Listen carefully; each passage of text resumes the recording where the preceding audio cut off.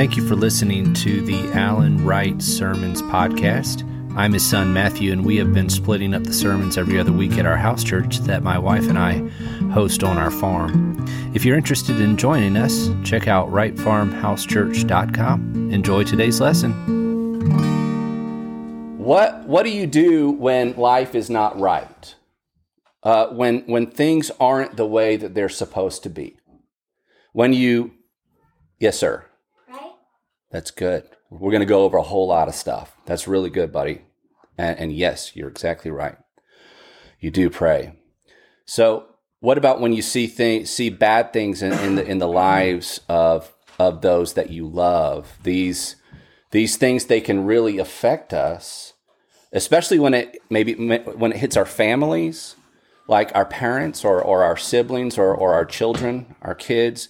When a child spirals from one bad choice into another, when a mother's depression or a mother's anxiety leaves her totally helpless, when you see a father's lifelong addiction explode into public, when someone that's too young gets sick and dies, what do you do? What do you say? What do you say to God? I wonder how David felt when he watched his son Absalom spin out of control. As he watched him, he led a coup and Absalom set himself firmly against the will of God. David had to be thinking, this isn't the way that it's supposed to be. Sons shouldn't turn on their fathers. Even worse, how could his God and his son be at odds with one another? What would you do? What would you say to God? So Absalom is in control in these chapters, chapter 17 of 2 Samuel. He is in control of Jerusalem in this story. And he wants advice. He wants advice to figure out how to destroy and kill his own father, David. He gets good advice from a man named Ahithophel, and he gets bad advice from a man named Hushai. Absalom has no idea which one is good and which one is bad, and he ends up taking the bad advice.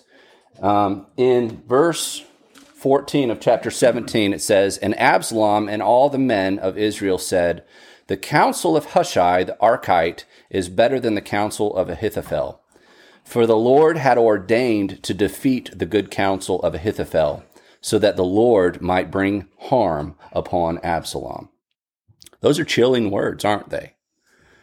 Just meditate on that last sentence for a second. The Lord had determined to bring disaster upon Absalom. Did David know or fear the inevitability of Absalom's choices now?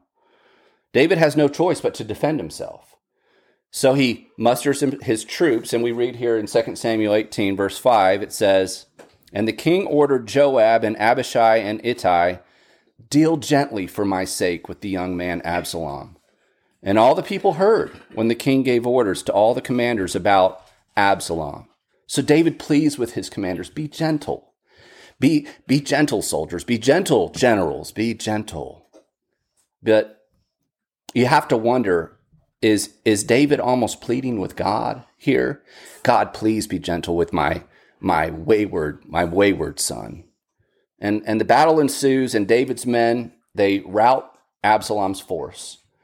And by some freak accident, or maybe even God's providence, Absalom's hair gets caught in the branches of an oak tree, and the donkey that he's riding on just keeps on walking. So here is Absalom hanging from a tree by his hair, and we read here in verse 14 of chapter 18, this is of Joab. Joab, he took 3 javelins in his hand and thrust them into the heart of Absalom while he was still alive in the oak. And 10 young men, Joab's armor bearers, surrounded Absalom and struck him and killed him. So in the meantime, in this story, David is waiting. He's not with the other warriors, and he sees these runners coming in the distance. And he says, I think it must be good news. But we have to ask the question, I think, what is good news in this situation? If Absalom lives, David's throne is lost. If David's throne is preserved, it must mean that his son is dead. The news comes to David, his throne is preserved, and Absalom is dead. In verse 33 of chapter 18, it says, "And the king was deeply moved and went up to the chamber over the gate and wept. And as he went, he said, 'O my son Absalom, my son Absalom, would I had died instead of you. O Absalom, my son, my son.'" I think this chapter is every Christian parent's worst nightmare. Someone you've loved setting their lives so much against God's will that they finally end up paying the ultimate cost. Where do their decisions leave us? Well, it leaves us without them. It leaves us mourning their death. When I teach lessons, I try and always put a positive spin on the scripture that we focus on that week. But there's no way to turn David's weeping into laughter. There's no way. It's not supposed to be this way. And sentimentalism is not the answer. If someone you love is headed down a path of destruction, this passage offers you no quaint solution. It can't, because their lives are out of our hands at this point. Even King David, the chosen one of God, the one after God's own heart, lost a child to self-destruction. David's response is really the only response. He weeps and he mourns. Lament is the title of the lesson today. Lament is the ultimate form of godly protest, because lament is a way of shattering ourselves in a vivid response to the way that the world has been shattered around us. A response to the way that the world isn't supposed to be this way. Lament cries out, "This is wrong. This shouldn't be it." Lament protests with tears and with heartbreak. David's psalms are filled with lament and protest to God. He's saying, "God, you're the one in charge, aren't you? Where are you? Don't you see? Don't you act? Don't you see my pain? Respond, God. I need you to act." That's what he says. Psalm chapter 13, verse 1. "How long, O Lord, will you forget me forever? How long will you hide your face from me? How long must I take counsel in my soul and have sorrow in my heart all the day? How long shall my enemy be exalted over me?" Psalm 6, verse 6. "I am weary with my moaning. Every night I flood my bed with tears. I drench my couch with my weeping." Psalm 22, verse 1. my God, why have you forsaken me?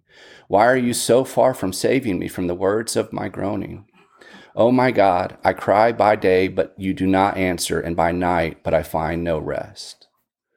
I think it's an uncomfortable fact for many Christians, and maybe it's a confusing fact for many unbelievers, that the Bible is so comfortable taking God to court. Taking God to court through lament, through the protest of lament, demanding an answer from God about the broken things in the world, for the ways that things have gone sideways for us. Lament. That's the answer that this story gives us. But is that the end of lament? Is protest what lament is just all about? Is that the end? And the answer is no, of course not. David's Psalms present a journey of lament. It's a journey from anger and confusion into the perfectly holy, good, and just presence of God. Psalm 22 continues in verse 3. "Yet you are holy, enthroned on the praises of Israel. In you our fathers trusted, they trusted, and you delivered them." Lament takes us before God's holiness many times not to ease our pain, but actually in the light of his holiness, we see just how wrong our lives are and how shattered the world really is. But it's in that holiness that we enter into an inescapable, just infinity of God's love and his goodness and his justice. we realize right there in his presence, as we are lamenting, as we are protesting, as we are taking God to court, that God is just as grieved and angry as we are. In fact, we realize that God is far more committed to setting things right than we will ever be. How do you know that? How do we know that? It's because in his presence, we see him losing his own son in order to set things right. We see his son shedding his own blood to put the world back into place. Well, because we realize that he has experienced the unrighteousness of this world that he didn't have to experience. He didn't have to come here in the flesh and do that. He could have just let us go. But he has experienced the not rightness of the world in far worse ways than we could ever imagine. He has committed himself to setting it right at the highest cost. Even though he didn't have to do it, even though he didn't deserve to be there on the cross. Absalom died hanging from a tree because of his sins. Our Lord Jesus Christ died hanging from a tree because he was perfect in every way. It's because of this that we can lament and protest before our God, because we know that he understands us better than we'll ever know.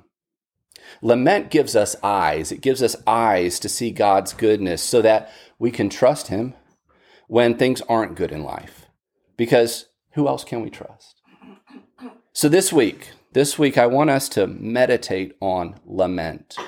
It's not something we're great at in our culture, but David's Psalms teach us that when we lament and protest to God, when we come to him and say, this isn't the way it's supposed to be, only then can we see the way it is supposed to be. God gives us the gift of lament because it leads us into seeing his holy perfection. It leads us into seeing his love and his justice perfectly entwined. It leads us into seeing him losing his son and spilling his own blood. Lament is hard, but in the end, it teaches us to hand over to God what isn't right. Lament helps us give what isn't right into the eternally gracious hands of our God. Going deep into lament with God brings us into a greater trust of God. When I have lamented in my life and when I have brought God to court, over the trials that I faced, many times I've turned to the first book of Peter.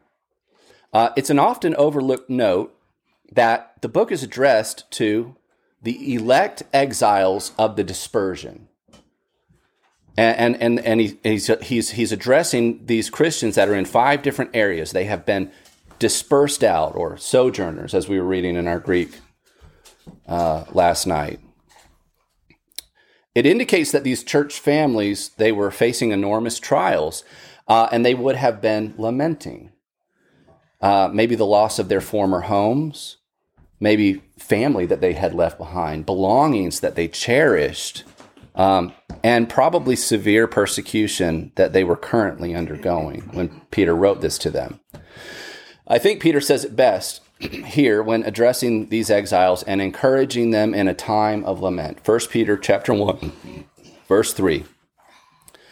Blessed be the God and Father of our Lord Jesus Christ. According to his great mercy, he has caused us to be born again to a living hope through the resurrection of Jesus Christ from the dead, to an inheritance that is imperishable, undefiled, and unfading, kept in heaven for you, who by God's power are being guarded through faith for a salvation ready to be revealed in the last time. In this you rejoice, though now for a little while, if necessary, you have been grieved by various trials, so that the tested genuineness of your faith, more precious than gold that perishes though it is tested by fire, may be found to result in praise and glory and honor at the revelation of Jesus Christ. Though you have not seen him, you love him. Though you do not now see him, you believe in him and rejoice with joy that is inexpressible and filled with glory, obtaining the outcome of your faith, the salvation of your souls. Lament brings us through a difficult trial into a wonderful and profound and joyful understanding of Jesus Christ, and ultimately, the salvation of our souls.